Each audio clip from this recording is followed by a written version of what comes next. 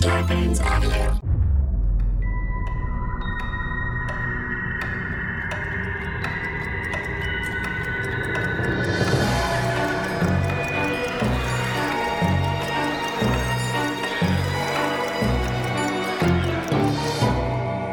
Hello, everybody, and welcome to the Untold Hour. I made sure and put extra vocal fry on the back end of that one.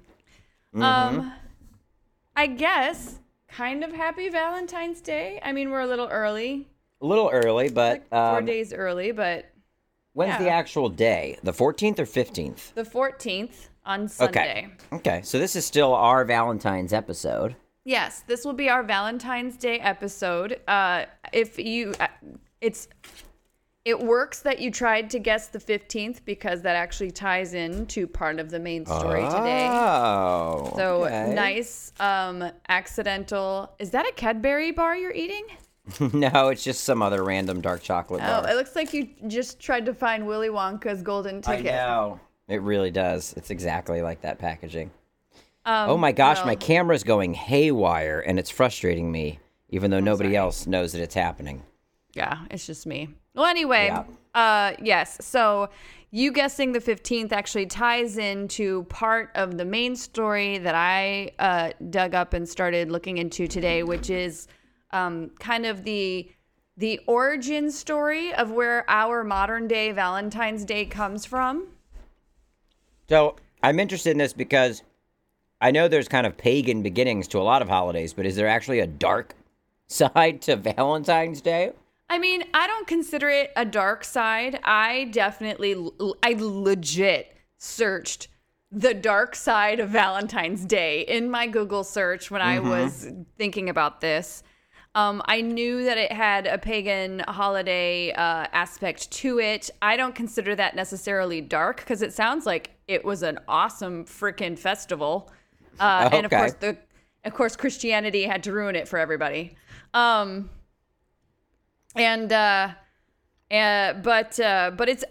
it's the articles that you do see try to kind of twist it as if it was dark, but really it's not. Like there was nothing all that terribly bad. It was just a different way of doing things, and now we do it this way. And now it's back in the day, it was to celebrate fertility and the beginning of spring, and now it is to celebrate buying Hallmark cards. Yeah. Where do you stand on that? Where do you stand on the whole, like, Valentine's Day was made to just sell Hallmark cards? Because I'm like, kind of, but not really, especially after reading this information. And shit, man, if there's a day that reminds you to say I love you to your loved one, it's not that bad. Totally. And my thing is, like, there's a point where having a problem with certain things actually makes you sound more basic than just kind of being okay with the thing. Like, case in point, the Super Bowl was this past weekend, right? Yeah. So you got a lot of people that are uploading, like, especially kind of in our scene of, like, the nerd space and gaming and pop culture. A lot of people I saw tweeting, happy sports ball day, I guess. And it's like, it's so basic. You think it's basic to just be into a football game and watch it. I think it's basic to think you've got to put yourself on the outside of that. Like, come on. Yeah. Some people like sports. Some people like Star Wars and sports. Some people like weird anime and football. So with Valentine's Day, I think it's the same. If you're like, it's just corporate. Oh my God, it's selling those Hallmark cards and chocolate. So what? It's fucking Valentine's Day. You're providing people with jobs. Yeah. Like, what, you want all those Hallmark people that chocolate. do not have work? Like, come on. Yeah. Do you know how hard it must be for them to come up with unique sayings to put on new Valentine's Day cards every year? Every year. Well, I'll tell you since when, but we'll get into that during the main topic because I do dip into when Hallmark got in the game. So let's just let's get this going. So I checked a few sources. I've checked BBC. I've checked NPR. And then I kind of, and they gave me kind of the main crux of everything. And then I went into some wiki for some details and things of that nature. So this that I'm going to talk about is a little bit of an amalgamation of all of those things. So scholars specifically that study this kind of stuff can't seem to be able to pinpoint exactly when Valentine's Day, as we've come to know it, really started to become a thing. Most people think that it basically started with the Romans, and they're the ones that kickstarted it all. The BBC says that they believe it was the year 496. So, Wow. They feel like they've got their eye on the prize, but nobody else seems to know specifically when. Yeah. For the BBC, 496.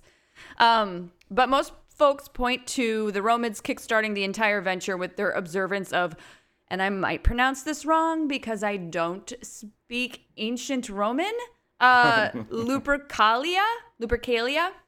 Okay. I do, however, I've played a lot of Assassin's Creed Odyssey, and I feel like that could lend me into making educated guesses on some of these pronunciations. Totally. I think it has to give you like a half a point of accreditation in that area.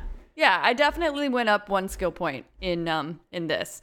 So here's some facts about Lupercalia or Lupercalia, who knows.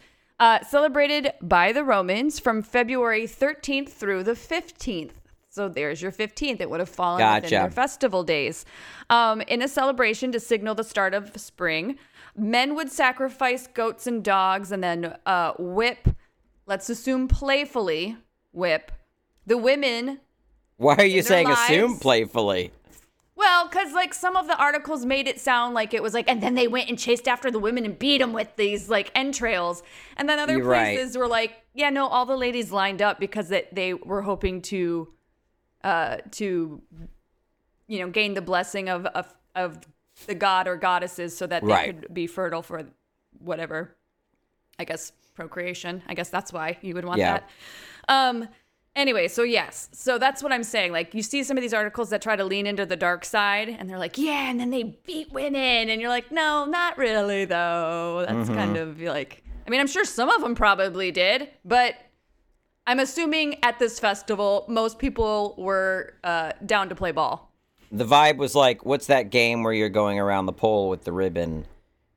The maypole? Maypole, yeah. The vibe was kind of like that. Like, everybody's just playing and having a good time. Yeah, it sounds like it was a ginormous party. Yeah. So men would sacrifice goats and dogs, and then whip the women with the entrails of the sacrificed animals that they had just gutted. The women would often line up voluntarily to be quote unquote whipped in the hopes of it making them fertile. So that's why I said some of the less sensational articles that are actually based in a little bit of, actual history and education are like, no, this was their fertility spring rite, Totally. Was there one or two assholes amongst all the dudes in the crowd? Yeah, probably. Plus everybody was getting super drunk and hammered, so I'm sure things went a little bit overboard on occasion, but, in general, that's how it was. Across the board, like I said, in general, folks were drunk and naked and having a grand old time. There was also a matchmaking lottery where men could draw women's names from a jar, and then the pair would be coupled off. Again, I'm doing air quotes, coupled off together for the duration of the celebrations. And that coupling off could mean all the things you think it means. They were not only hanging out and being buds, but then they probably banged. Right. Yeah. And then who knows, the whole point of matchmaking is to eventually, to I guess, have a long-term relationship of some sort. So that was kind of the jam. It was like the ancient Roman version of swiping left or swiping right. Yeah. Except you're going to either hit her from left to right with entrails or right to left with entrails. But only if she gives you permission. Yes. All right, so here is another little factoid. In addition to Lupercalia kickstarting Valentine's Day as we know it with some base rules, Emperor Claudius II may have also inadvertently contributed to the naming of our modern day holiday when he had two men both named Valentine, executed on February 14th, although Whoa. each one of them were killed on a different year. So it wasn't two dudes named Valentine killed on the same day of the same year. It was the same day of two different years. In 3rd century AD, these executions eventually led to the Catholic Church to honor them as martyrs, thus leading to Valentine's Day. And it's also said that Valentine's Day was started as a rebellious act against Claudius in protest over the fact that he did not want Roman men to marry during wartime. Saint Valentine went against his wishes and performed secret weddings, thus leading to his execution. I don't know if I totally believe that. There's a couple other ones when I get into additional facts at that, like who was Saint Valentine, that I've added into this list here. Yeah. That we can get into. Nobody knows for sure. Basically, there were a ton of people, not a ton, but there was a fair amount of people executed by the name of Valentine around those times. So Gotcha. they have a rough idea of who it may be, but as to why he was executed, nobody knows for sure. So I think this last one about how Saint Valentine was performing these secret weddings, I mean, it sounds super cool, but I'm not sure. To me, that seems a little too on the nose for making it a day about love and lovers kind of thing. It seems like it's just basically a spring/pagan fertility rite of passage every year. Yeah. Like, you know, and that's really what it is. Yeah. So as the Catholic Church grew stronger and tried to stamp out paganism, Pope Gelasius I, I think that's how you pronounce it, Gelasius, created the ultimate collab by fusing Lupercalia and the martyrdom of the Saint Valentine, I guess, plural potentially, together. So that, you know, like a lot of times when they were trying to convert pagans, they being Christians, they would come in and build their churches over the already sacred pagan sites that these places, you know, would worship in, that these pagans would worship in. They would often merge their gods and goddesses with aspects of stories that they would then tell in the Bible and things of that nature. So they kind of like, you know, started to weave this tapestry together of all these different people. And it's not the first time that's happened. The Romans did it to the Greeks.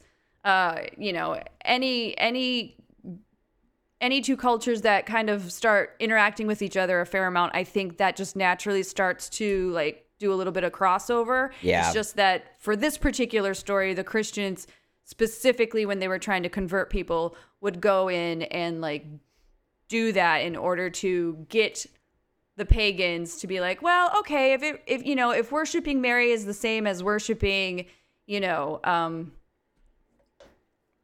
Freya, since we're talking insert about God here. Insert God here that has similar qualities. Then yeah, sure. What does it matter if it? And plus, then I won't be murdered by them. So yes, Right. I will I won't be murdered for not converting. So yeah, it's fine. I'll go with that.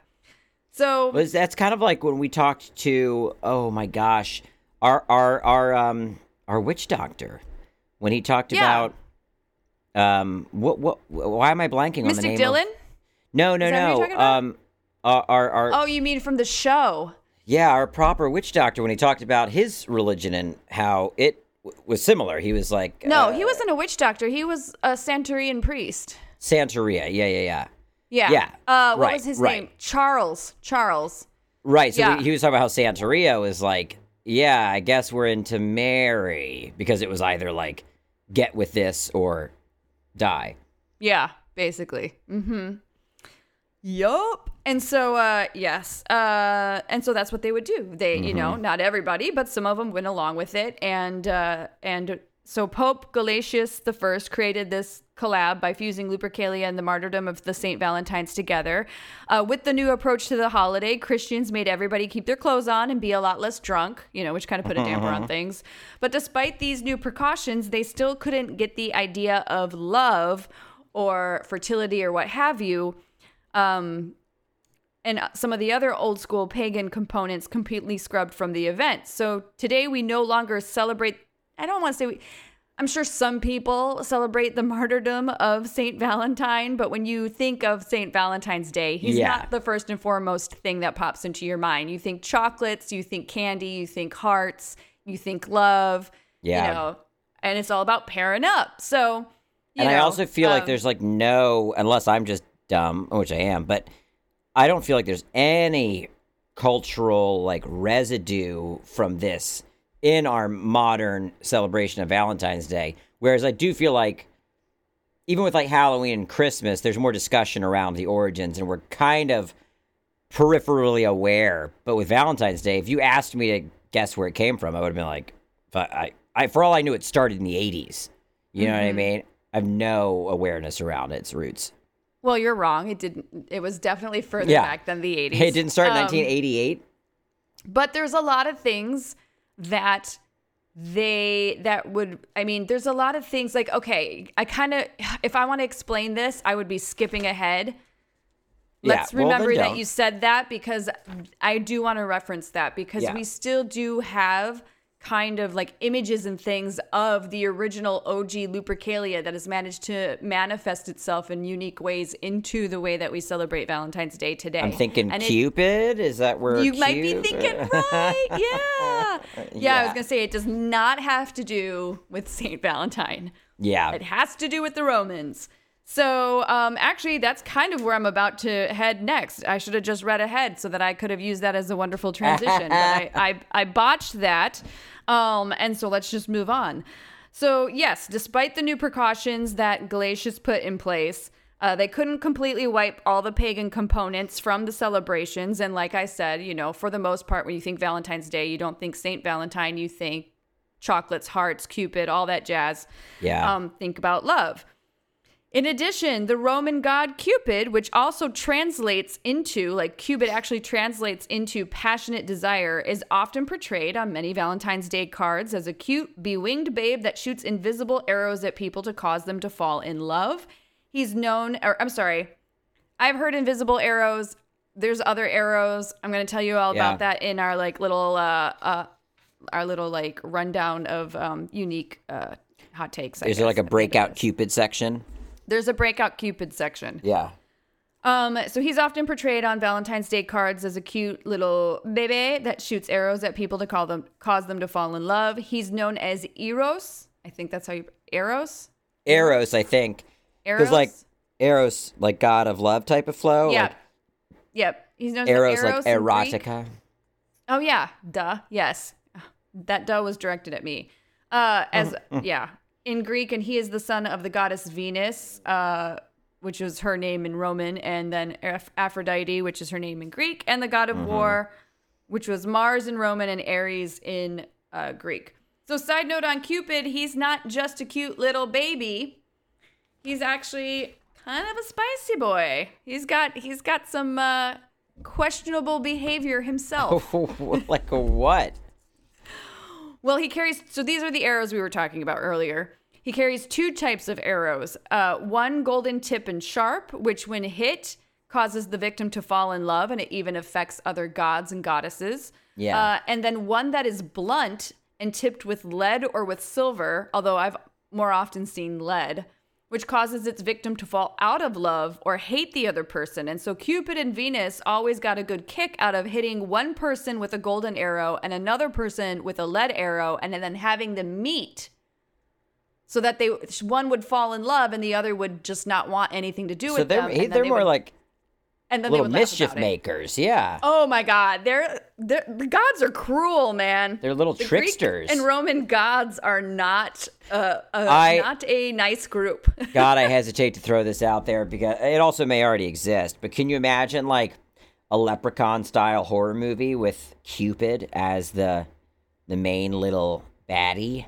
That could be pretty fucking cool. Dude, honestly, if you were to take any of these Greek and Roman myths and really gave them the HBO hardcore big budget treatment, there's some sick shit.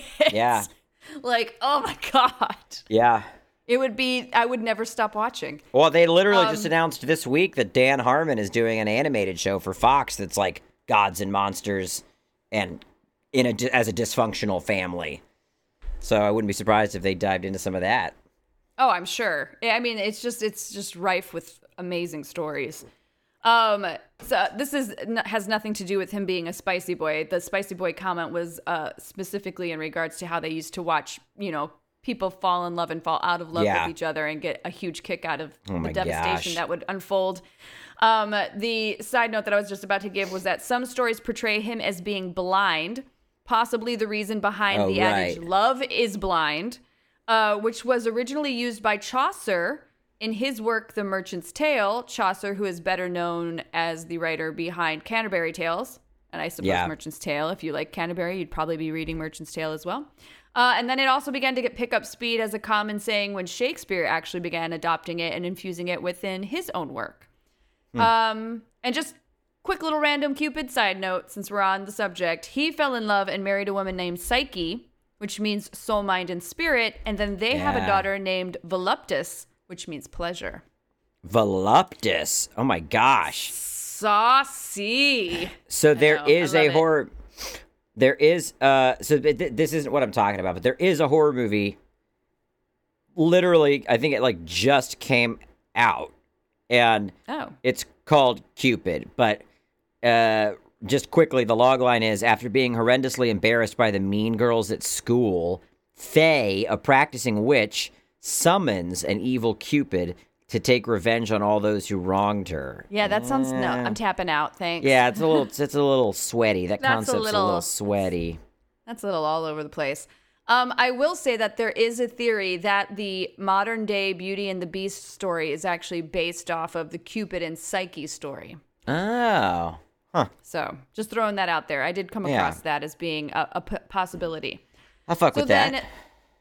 That's the Greeks and the Romans and where they're kind of involved. Let's move on to the Normans. All right, so at the same time that the Romans and the Greeks were celebrating Lupercalia and then having the Christians come in and put the kibosh on it, kinda, and like tell everybody to put their clothes back on and stop having a good time, the Normans were celebrating something very similar that may have also added to the crossover, like a little bit more, ingredients in the bucket of Valentine's Day. Yeah. So the Normans were actually Norsemen and or Vikings who eventually settled in northern France from Scandinavia, and they celebrated something called either Galentine's Day or Galatins Day. It's Galatins Day, yeah. Galatins Day. It actually means lover of women.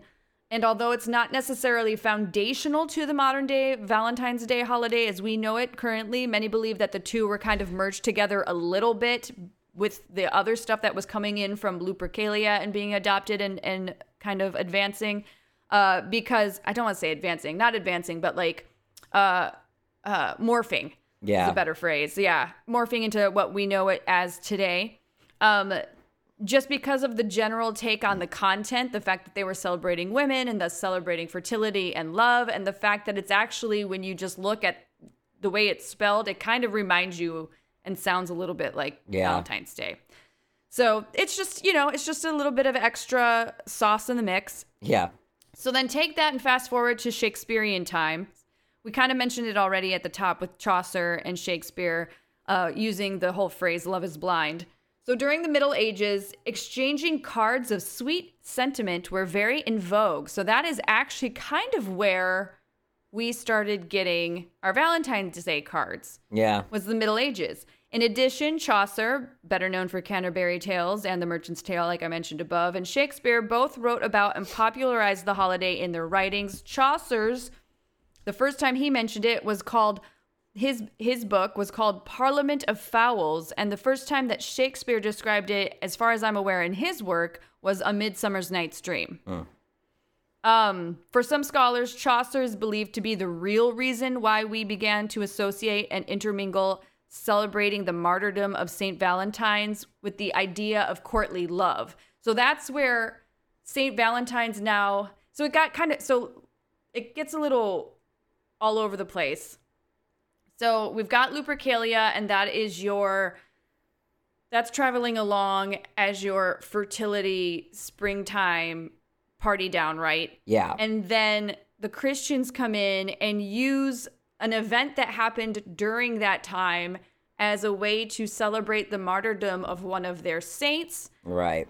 At the same time that that's going on, the Normans are coming in with their celebration that honors women. and their fertility. And then in the Middle Ages, Chaucer and Shakespeare take all of those ideas and what's going on, within the city and within the population anyway, with the exchanging of love notes and all of these little doodads, and start writing about it, thereby making the idea of it as a holiday more accessible potentially to people, specifically, I would say probably upper class, because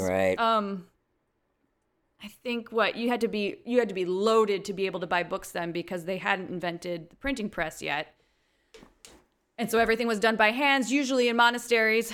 But side note, so that's where kind of we're at now, is that they're starting to slightly popularize it both in plays and in books and their writings. Mm-hmm. So even if people could not afford to buy books or even knew how to read, they were at least being able to go to these plays, or hearing about these plays, or hearing about people recounting these plays that they saw as stories with their friends. And so this idea of like this modern day, like courtly love, St. Valentine's Day that we celebrate in regards to martyrdom, is also a way to celebrate your loved ones. So this is kind of like all happening at that point in the Middle Ages, when it kind of does this turnover.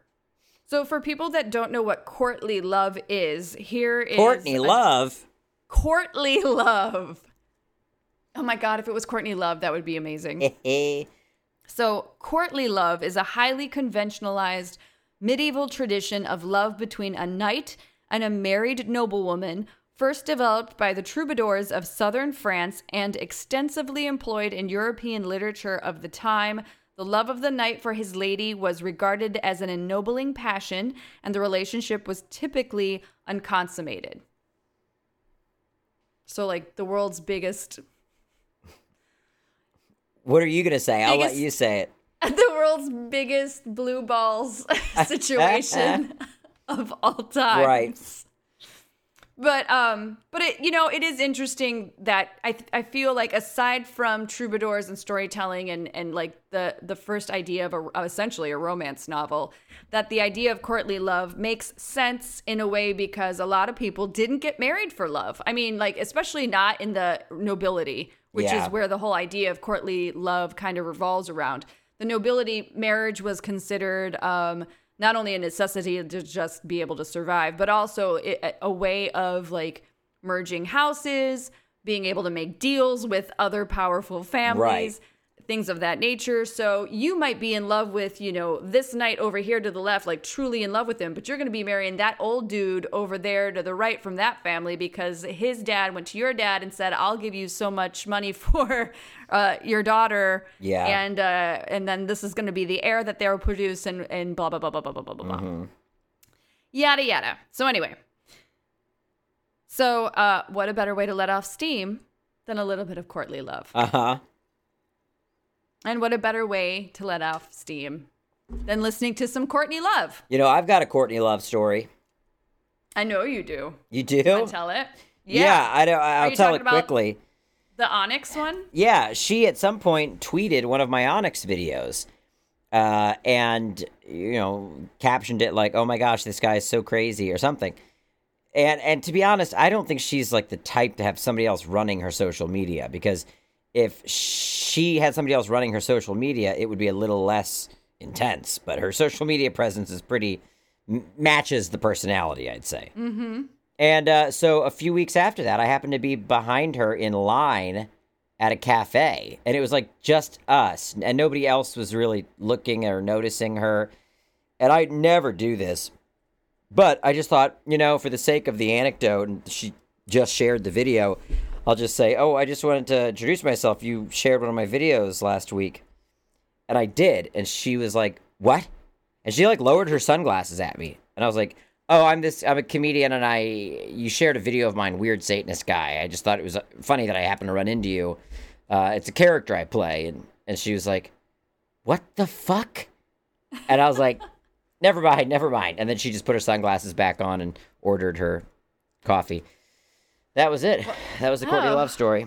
Well, you had a broken heart. I know. Due to Courtney Love. That was a little bit of courtly love with Courtney Love. Definitely unconsummated. Yeah, yeah.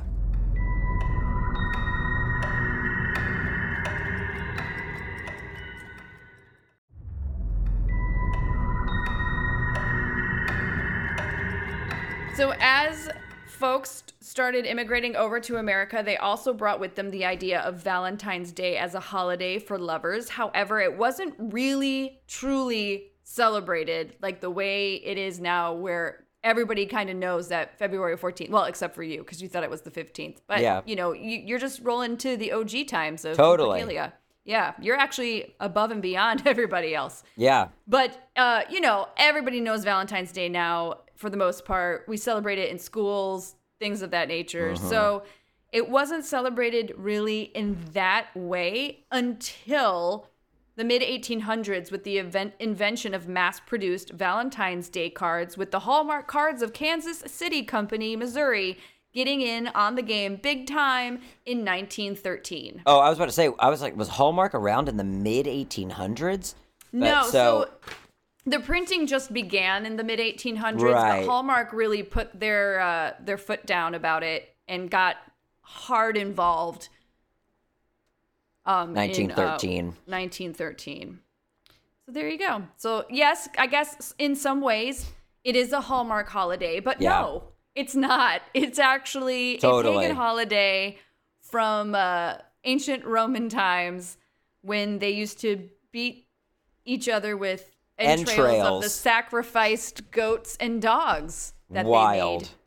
Yeah. I wonder And if then anybody... somehow some dude got executed Yeah. during one of these festivities. Right. And then, the incoming religion that was going to take over martyred him. And and then somehow he kind of lost that battle. I mean, he lost the battle numerous times, it sounds like. But he lost that battle, and it's kind of flipped back into the true meaning of the pagan holiday. Right. Which is kind of what we celebrate now, just under the guise of hearts and candy. I wonder if you can get cards, Valentine's Day cards, that honor the original holiday. Like, can you get a Valentine's Day card that says, I want to slap you with my goat intestine. Well, I love first you of that all, much. There's the first thing we're going to sell in our Etsy store. Yeah. Those cards, Right? totally. Secondly, why don't you look that up? Because while you're looking that up, I have other random Valentine's Day facts that I'm just going to throw out here. Okay. X's. Do you know what? Have you ever seen if somebody was writing you a letter and they wanted to give you kisses? Did they ever do X's and O's? Oh, for sure. Okay, so you knew what that was. Blair had never seen that before. He's like, What are you talking about? He goes, what are these X's that you're making on the card? And I'm like, what? And he's like, what are these X's? I'm like, you mean the kisses? I was just like, no idea. Well, like, it's he also, obviously knows now, but... It's just a term, too. I mean, there's like songs called X's and O's and Oh, yeah, there is. XO. Yeah. I mean, that's just, that means... I had always heard that the O's were hugs and the X's were kisses, or the other way around? No, X's are kisses and O's are hugs. Yeah. Anyway, so I'm good. I'm glad you know this. Heck yeah. So the idea behind X's meaning kisses supposedly is thought to have gained popularity in the Middle Ages when people weren't as literate and couldn't spell. So unable to sign their names to the notes and the love letters that they were sending out, they would mark it with an X to show their sincerity. Wow. I love a good X and O signature. My dad still does that, I think. I think it's cute. I put it on anybody that I love or has an important role in my life. I always put XO. Yeah. Every time. Like, I have to. It's like a habit. I remember learning about it. I learned it because my grandmother sent me a birthday card, and I was like, what does this mean? And then they told me, and I was like, oh, that's so special. Yeah, totally.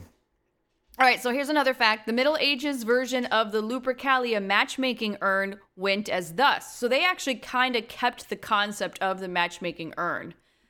Women and the men would put their names into a vase or a bowl and then would draw names to see who would be their Valentine. Once the names were drawn up, the pair would pin each other's name onto their sleeves for a week so that everybody in the town could see who they were paired up with.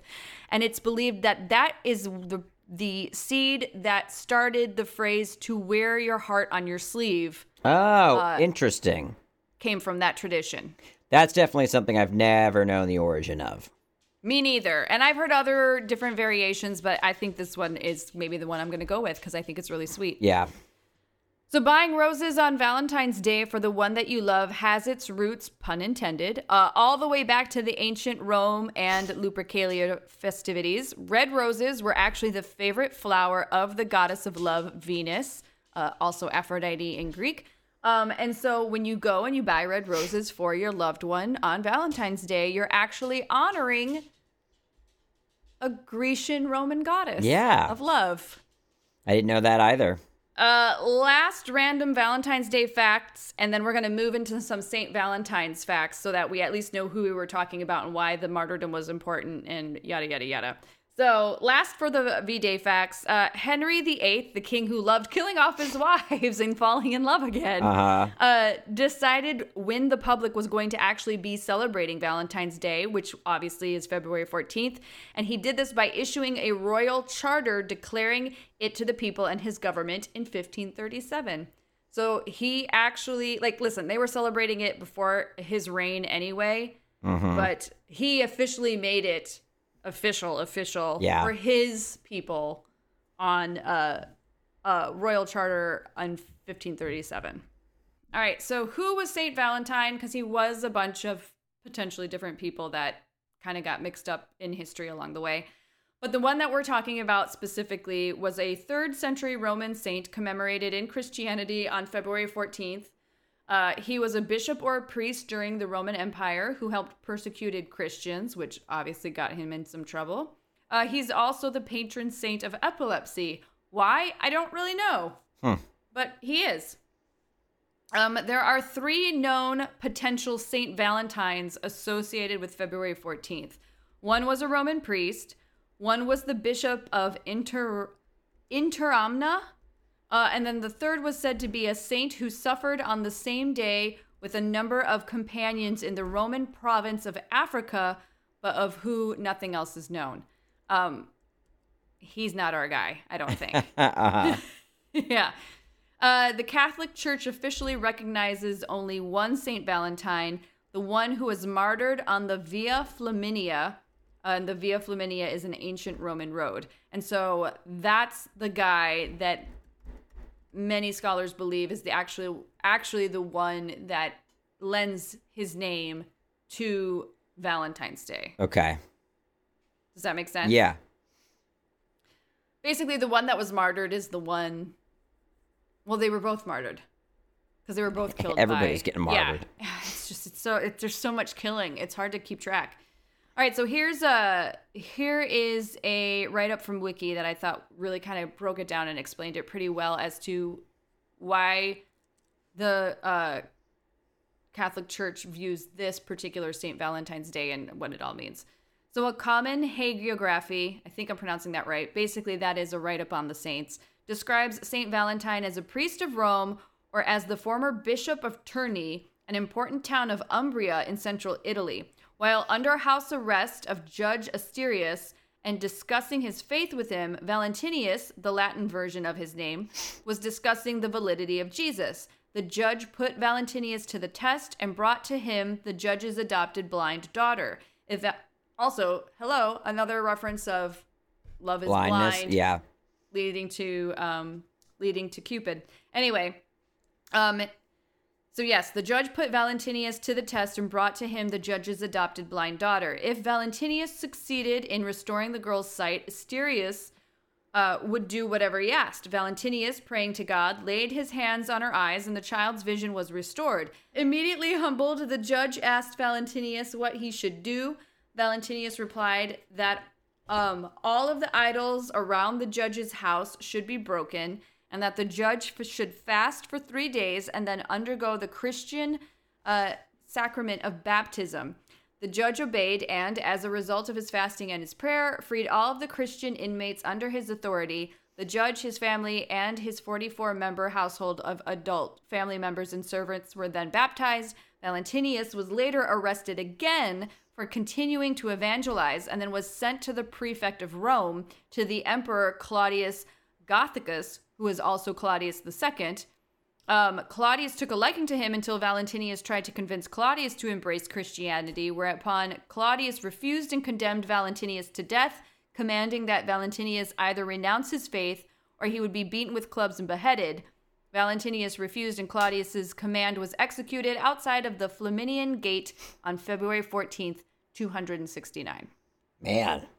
So that's the martyr that is tied in with Valentine's Day, which was actually Lupercalia. Right. Because the Lupercalia festivities were going on the day that this dude was murdered. Yes. Yeah. I do, however, highly recommend that people go and check out the wiki, because there's like 4 other potential reasons behind his martyrdom stories that are worth taking a look at. I actually thought this one was probably just based on nothing more than my personal feelings. Preference, this yeah. one was the one that was probably the most realistic and the most likely to be the one that occurs. It sounds like when you read the wiki that is also the one that most scholars lean to, because it has a lot of there's just a lot more of the validity and telling of the tale behind it than some of these other ones. Yeah. And so that's where they're like, okay, well, if that's many people are talking about it, then there's got to be some aspects of this that are true. Yeah. Kind of thing. For but, sure. it's impossible to know. Anyway, that is the end of why Valentine's Day is Valentine's Day as we know it. It definitely has hardcore pagan roots. Yeah. And believe it or not, a lot of the trappings of that pagan festival have made their way, despite Christianity, Right. into how we celebrate it in 2021. And from what I could see, there weren't any cards that show any of the original traditions of Lupercalia as a Valentine's Day card. So it might be our little niche to carve out. Man, you get one of your artists on the Yeah. on the thing, and I'm willing to pay them for some artwork and get that out there. For sure. I mean, we really should. I mean, gosh, yeah. Well, we always have such good marketing ideas, but then they just stay within the episode and they never blossom. So what if for next week, and I don't know if this will last an entire episode, but that Cecil Hotel documentary drops. So maybe we should watch it and talk about it next week. I'm into that. I mean, when does it drop? I think it's tomorrow. Remind me, will you be a good friend? Because I'm depressed and sick right now. Don't worry, folks. I don't have COVID. I just ate really 2 gross breakfast burrito sandwiches this morning, and it's come back to haunt me. Oh, my gosh. Will you yeah, they were so good going in. Not so hot coming out. Will you text me and remind me? Because I will completely forget to watch it. Yeah, it looks like it drops tomorrow, which probably means midnight tonight. So I'll text you to watch it, and then we can talk about it. We can break it down next week. I think that is great. And then before we sign off, I want to talk to people about our experience doing listener stories live. Oh, yeah. Because I actually had a ton of fun with that. All right, we got to wrap it up. That was a blast. Because I know everybody's on a short timeline here, but we had an absolute blast. I think Bowser and I might be a little bit hooked, actually. Yeah. We definitely wouldn't mind continuing to do this. We're going to ride out the month as the tester month and see how it goes. But it's looking good so far. So if you haven't signed up or joined yet and you're interested, you want to download the Stereo app. You want to follow Bowser and myself. Bowser is at Untold_Bowser. I am at Untold_Chobot. So we'll be going live on the app Sundays at noon.